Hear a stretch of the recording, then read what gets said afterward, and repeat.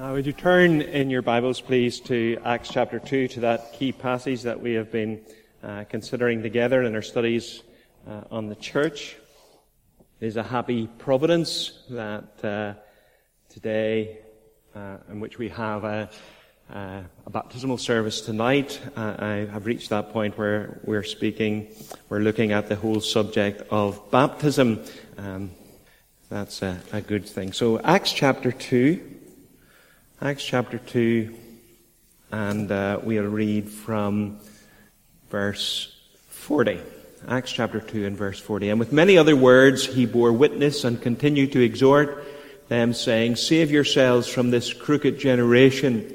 So those who received his word were baptized, and were added that day about 3,000 souls. And they devoted themselves to the apostles' teaching, and to the fellowship, to the breaking of bread, and to prayer. Amen. And we know God will bless his word. I have an apology to make this morning, and that apology is that I'm a Baptist by conviction. Now, I say that because every time I preach on the subject of baptism, somebody takes offense and says, "Oh, you shouldn't be so direct and overt on your particular doctrine, that you'll offend somebody by speaking on that particular subject." In fact, after the last baptismal service, not the one that we just had, but the one before that, I got an email from somebody who was visiting who basically said, "How dare you preach on baptism at a baptismal service in a Baptist church on that occasion?" Well, I can't help it. I am a Baptist, as I told you, by conviction. By conviction. I believe that the Baptist order is the biblical one, and the way we do things is rooted and grounded in Scripture. And when you come to deal with the subject of baptism, you have to speak on baptism. So my apologies if you're going to be upset beforehand. I just would like to set that in the context of that a lot of my friends, close friends, best friends, are actually Presbyterian ministers. So it is an important doctrine, but it's not an essential doctrine.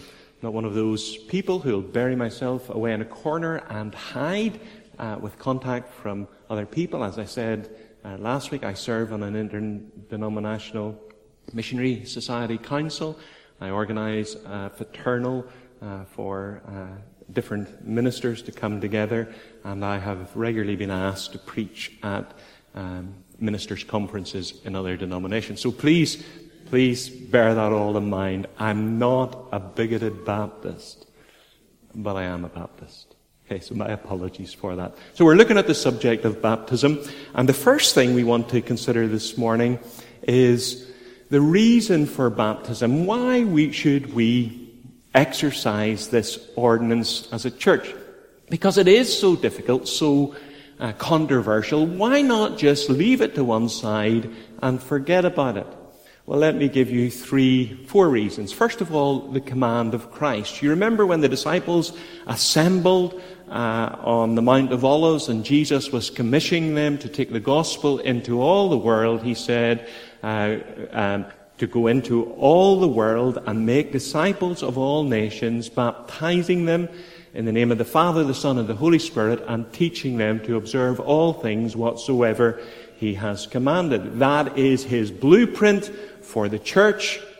The main verb is to make disciples, but the subordinate verbs are to baptize them and to teach. In other words, you make disciples and then you mark disciples through baptism, and you mature disciples through teaching. And listen, if the king of the church, if the head of the church has laid down that blueprint for the advance of his kingdom in the world, we ought to obey the head of the church.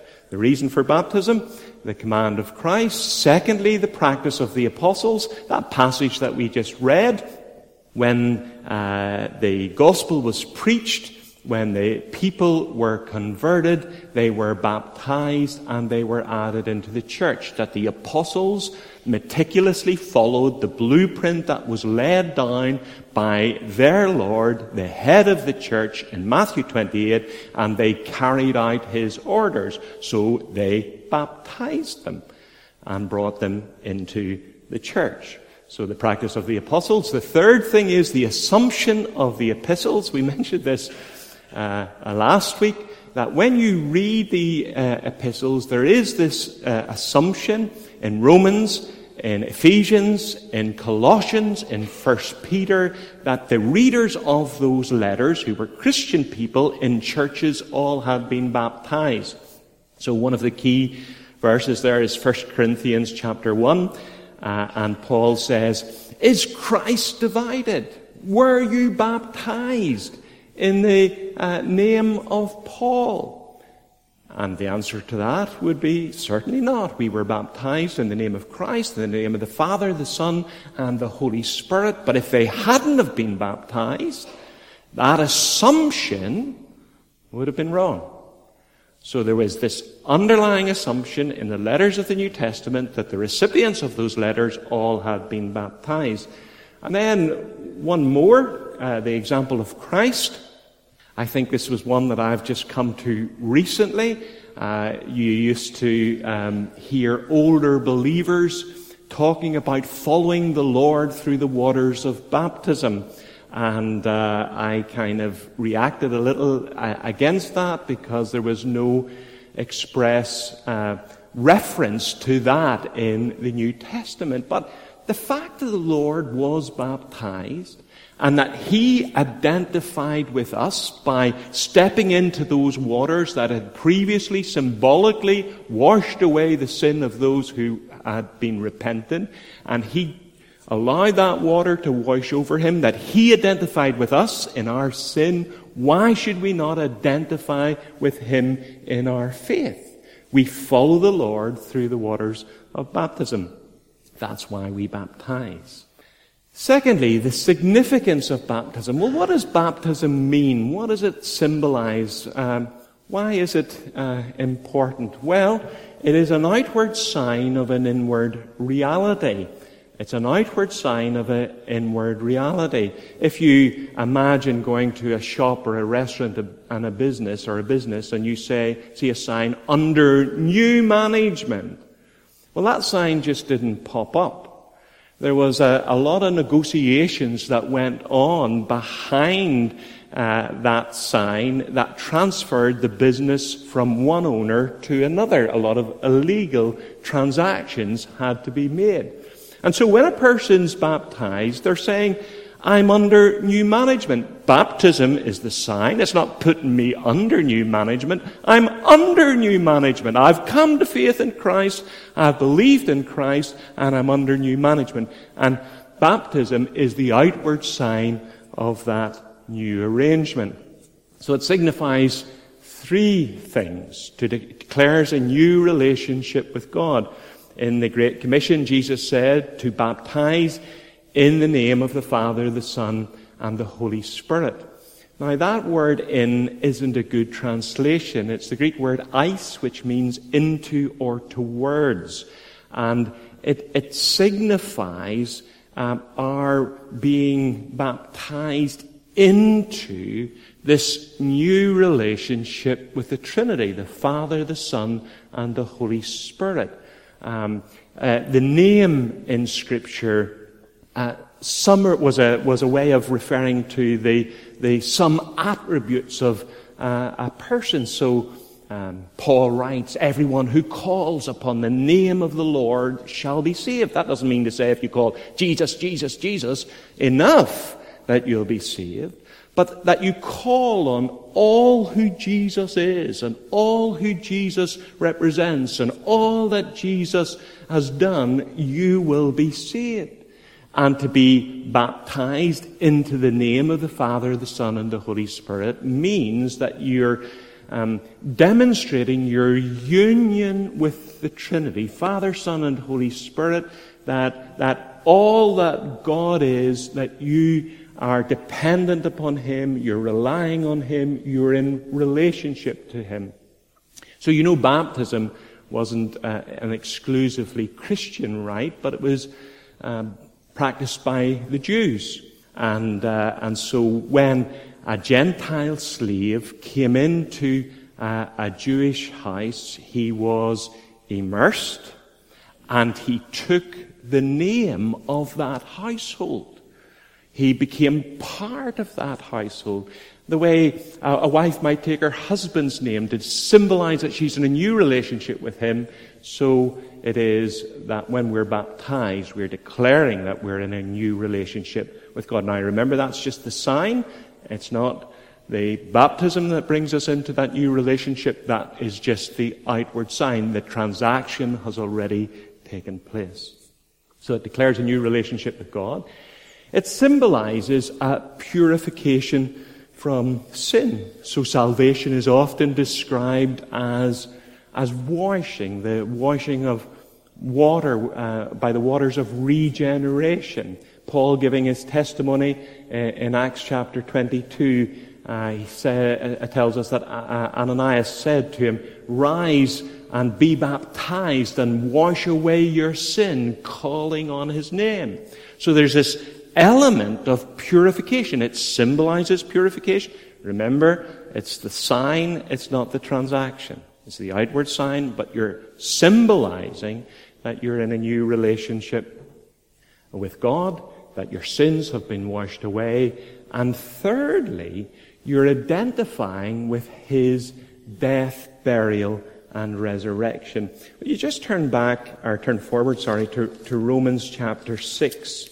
Now, Romans 6 is an interesting passage because Paul is dealing with objections to the doctrine of justification by faith. If you're made right with God simply through faith in the Lord Jesus, then, well, why not just go on sinning, living as we please, doing the things that we did before? And Paul says, don't you know that you're living a new life in Christ? And in order to illustrate that, he points them to their baptism. So Romans 6 and verse 1.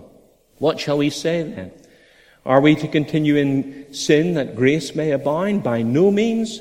How can we who died to sin still live in it? Do you not know that all of us who have been baptized into Christ Jesus were baptized into his death? We were therefore buried with him by baptism into death, in order that just as Christ was raised from the dead by the glory of the Father, we too may walk in newness of life. Don't you know what happened at your baptism? Don't you know what you said at your baptism? So that when you went down into the water, you said, you professed that you have died to the old life, that your old life has been buried, and that he has raised you to live a new life in him. That you're a new creature, that the old is gone and that the new has come.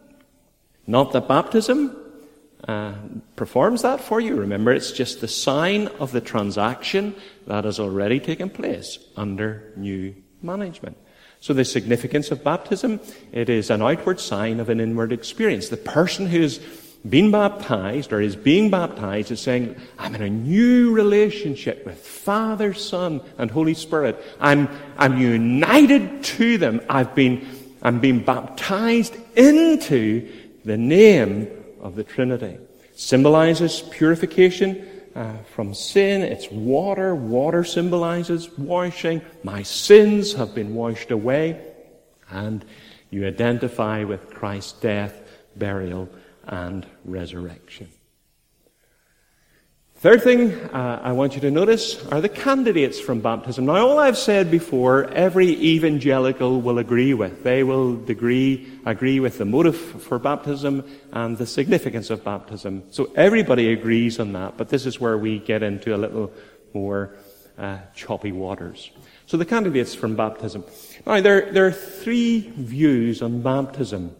Everyone should be baptized, and that's the view of the Catholic Church, the High Anglican Church, and the Church of Christ. I include the Church of Christ there because they practice adult baptism, but they say you must be baptized to be a true Christian. The Catholic Church, I have a quote there from the Catechism that says that baptism washes away original sin and all prior sin committed before baptism. So that explains the panic there is if a baby is unwell, to get that baby baptized, because if that baby dies and is not baptized, it's not going to heaven, according to Catholic theology, that it washes away sin. That baptism is absolutely essential for salvation. Now, we reject that view. And we reject that view. Well, the dying thief, we reject it on the basis of the dying thief. The dying thief, Jesus said to him, I tell you the truth, today you will be with me in paradise. He received no ordinances, he wasn't in church membership, but he was promised heaven. The essential issue is faith in the Lord Jesus Christ. We are saved by grace alone, through faith alone, in Christ alone. It has nothing to do with ordinances or church membership. It is faith alone in Christ alone. And we know that from Acts chapter 10, which is a wonderful passage because it's the gospel going out to the Gentiles. Just turn in Acts chapter 10 and I'll show this to you because I think it's important. Acts chapter 10 and verse 44. Acts chapter 10 and verse 44. While Peter was still saying these things, the Holy Spirit fell, remember these are Gentiles, fell on all who heard the word. And the believers from among the circumcised who had come with Peter were amazed because the gift of the Holy Spirit was poured out even on Gentiles, for they were hearing them speaking in tongues and extolling God. Then Peter declared, can anyone withhold water for baptizing these people who have received the Holy Spirit just as we have? And he commanded, he said, I want you to go away and think about it. I want you to go and pray about it. I want you to take a year off and search the scriptures for yourself about it. No. He commanded them to be baptized in the name of Jesus Christ. So do you picture the scene? It's called the Gentile Pentecost, and Peter is preaching to Cornelius's house, and the Holy Spirit comes. It's obvious they've been converted because the Holy Spirit has come upon them with the evidence of them speaking in tongues. That was very important for the Gentiles to realize that the gospel was for them, and God was communicating to them in their languages too. And then Peter says, well, can anybody stop these people from being baptized? They have received the Holy Spirit. And so he ordered them to be baptized. So we reject that view that it's a saving ordinance. We have no truck with that view at all. The water in this tank is tap water. It's not mystical. It's not magical. It doesn't do anything other than provide a forum by which a person can identify with Christ.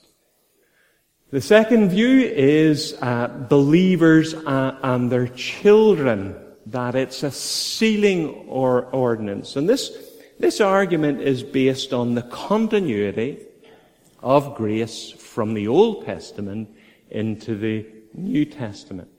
And this view says that Abraham was saved by grace through faith.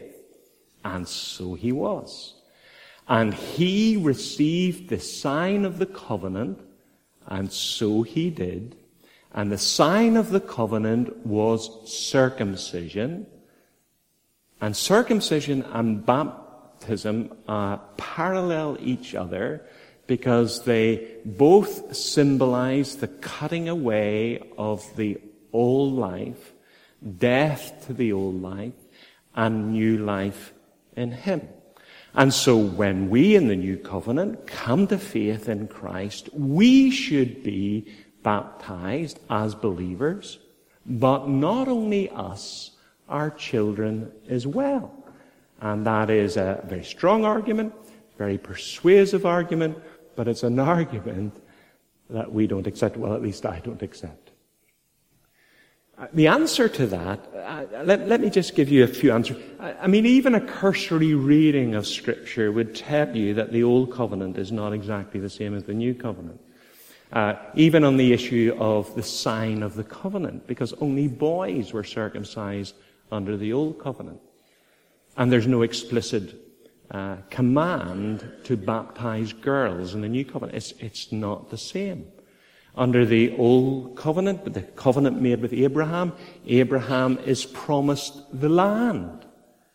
That's part of the covenant, that the land is promised in the covenant promise. But we don't all head over to Israel and resettle Israel as Christians, because that was a promise made to Abraham and his descendants. And of course, under the old covenant, that those who received the sign of the covenant ate the meal of the covenant. But under the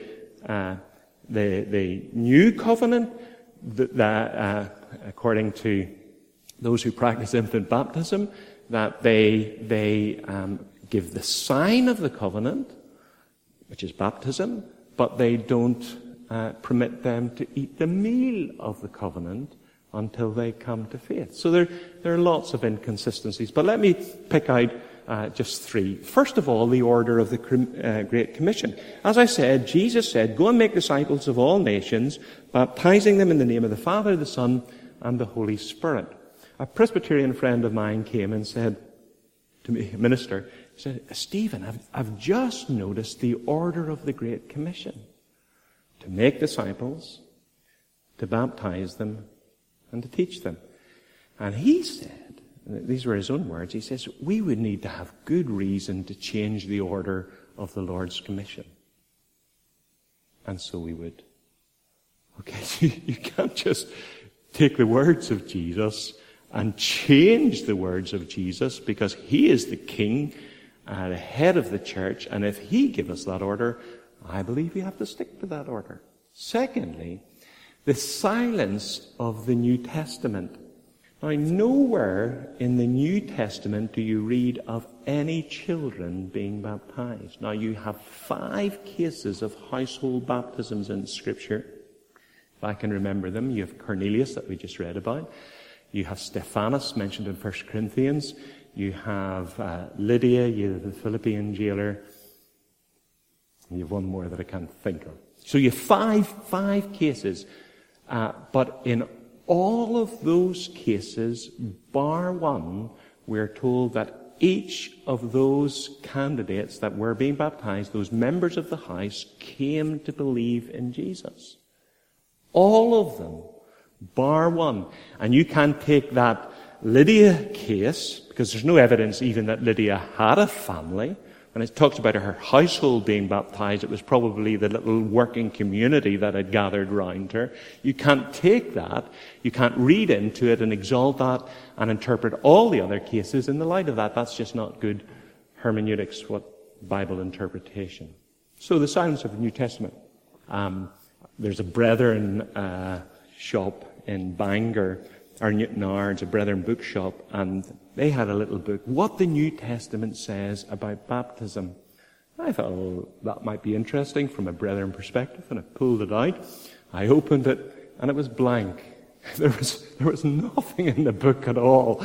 It was a Brethren joke. But anyway, there was nothing in the book whatsoever. But, you know, they had a point. They had a point.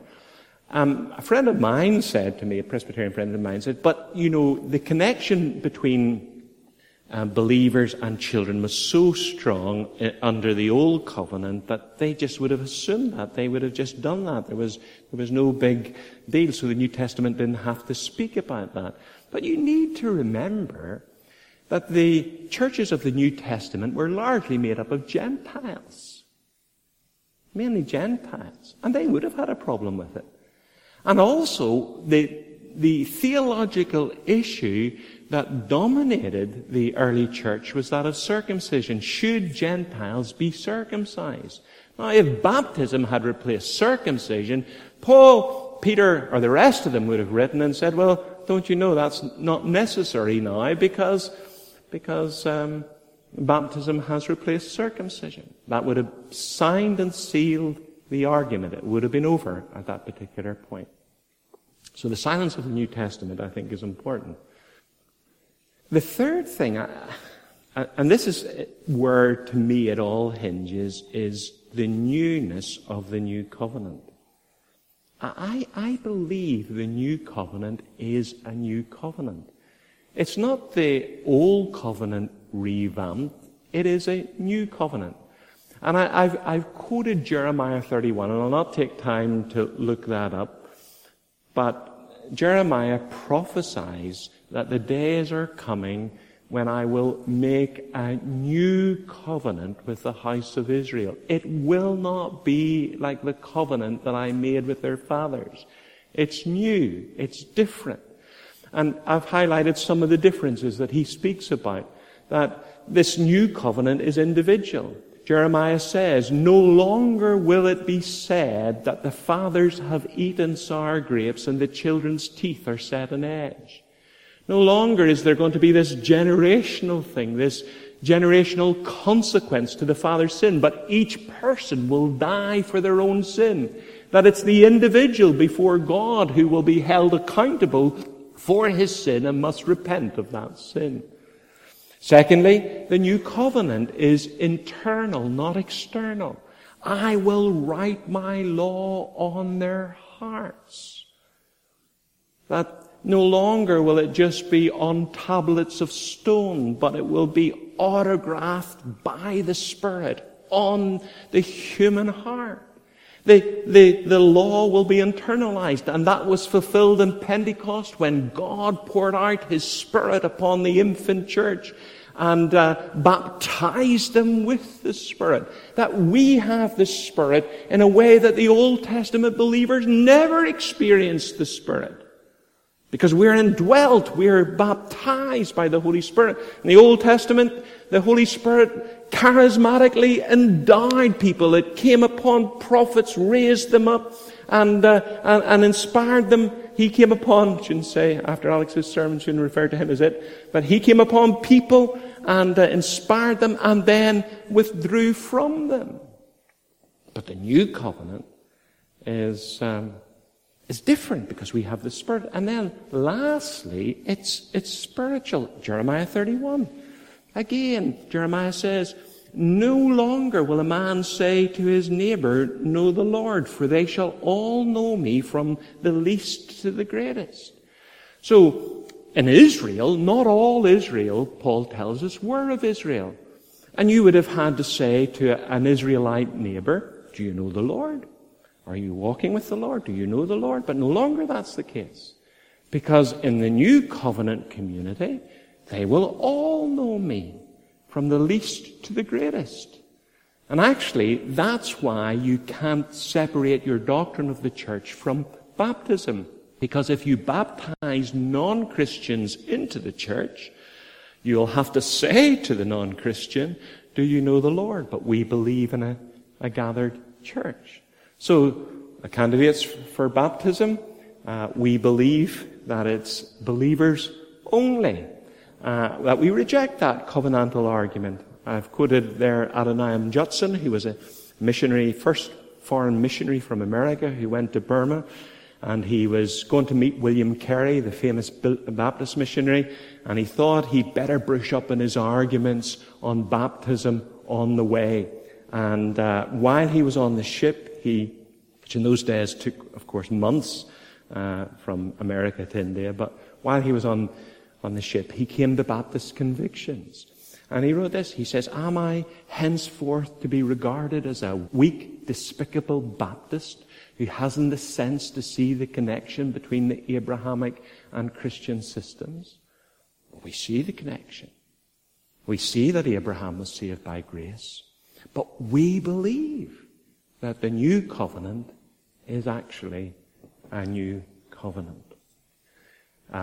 So you have three views on baptism, that it's everybody should be baptized because it's a saving ordinance, it's a sealing ordinance, that children of believers should be baptized, sealing them into the covenant, that in the hope that one day that they will be saved. But we believe that baptism is simply an outward sign of an inward reality, that the person who is baptized is simply declaring that the transaction has taken place, that God has saved them by His grace, and now they're putting that sign out, they're nailing their colours to the mast in symbolic form, in verbal form. They're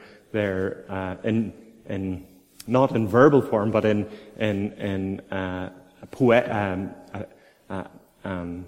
illustrative form. They're showing their faith in Christ. The last thing I want to deal with is the mode of baptism. Why go to all this trouble of either going down to the beach, down to the river, or having one of these tanks constructed? Surely sprinkling is much easier to do, or pouring perhaps. Why not just do that? Well, let me give you some reasons. First of all, the language of the New Testament. We need to understand that the word baptism, as it appears in the Bible, is not a translation, it's a transliteration. So what they've done is they've taken the Greek word baptizo and they've put the English letters, equivalent English letters beside it. So beta, alpha, they put B, A, and pi, P, and so on, and they come up with baptism. So it's a transliteration. So in Greek, there were distinctive words for sprinkling, for pouring, and for immersion. There were those words. And baptism, baptizo, means immerse. You can go to any Greek lexicon, you can look that up for yourself, and you'll see that that's the ordinary use of the word. Now, some of our covenantal friends, they turn to places like where it says about Abraham and Lazarus, and Lazarus asks that Abraham might dip his finger, and they say, well, that wasn't a complete submersion. But we use the word dip in a metaphoric sense as well.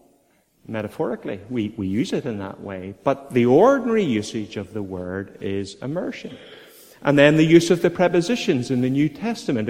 If I can see this, in those days, Jesus was baptized by John, that word ice, into the Jordan. As Jesus was coming up out of the water, they went down into the water. When they came up out of the water, we're told that when John was baptizing, he baptized at Aenon because there was plenty of water at Aenon. And all that, the use of the preposition, the plain meaning of the word, indicates that the primitive mode was immersion. And then the practice of the early church, archaeological evidence is overwhelming, and I say that for emphasis, overwhelming, that the primitive mode was immersion. And there are some fonts that have been excavated, that show that that's the case. In fact, the oldest piece of literature that we have outside the New Testament, the Didache, prescribes immersion. It dates from 200 AD. So the primitive mode was immersion. You see that too in the practice of the Greek Orthodox Church. The Eastern Orthodox split from the Catholic Church in 1054.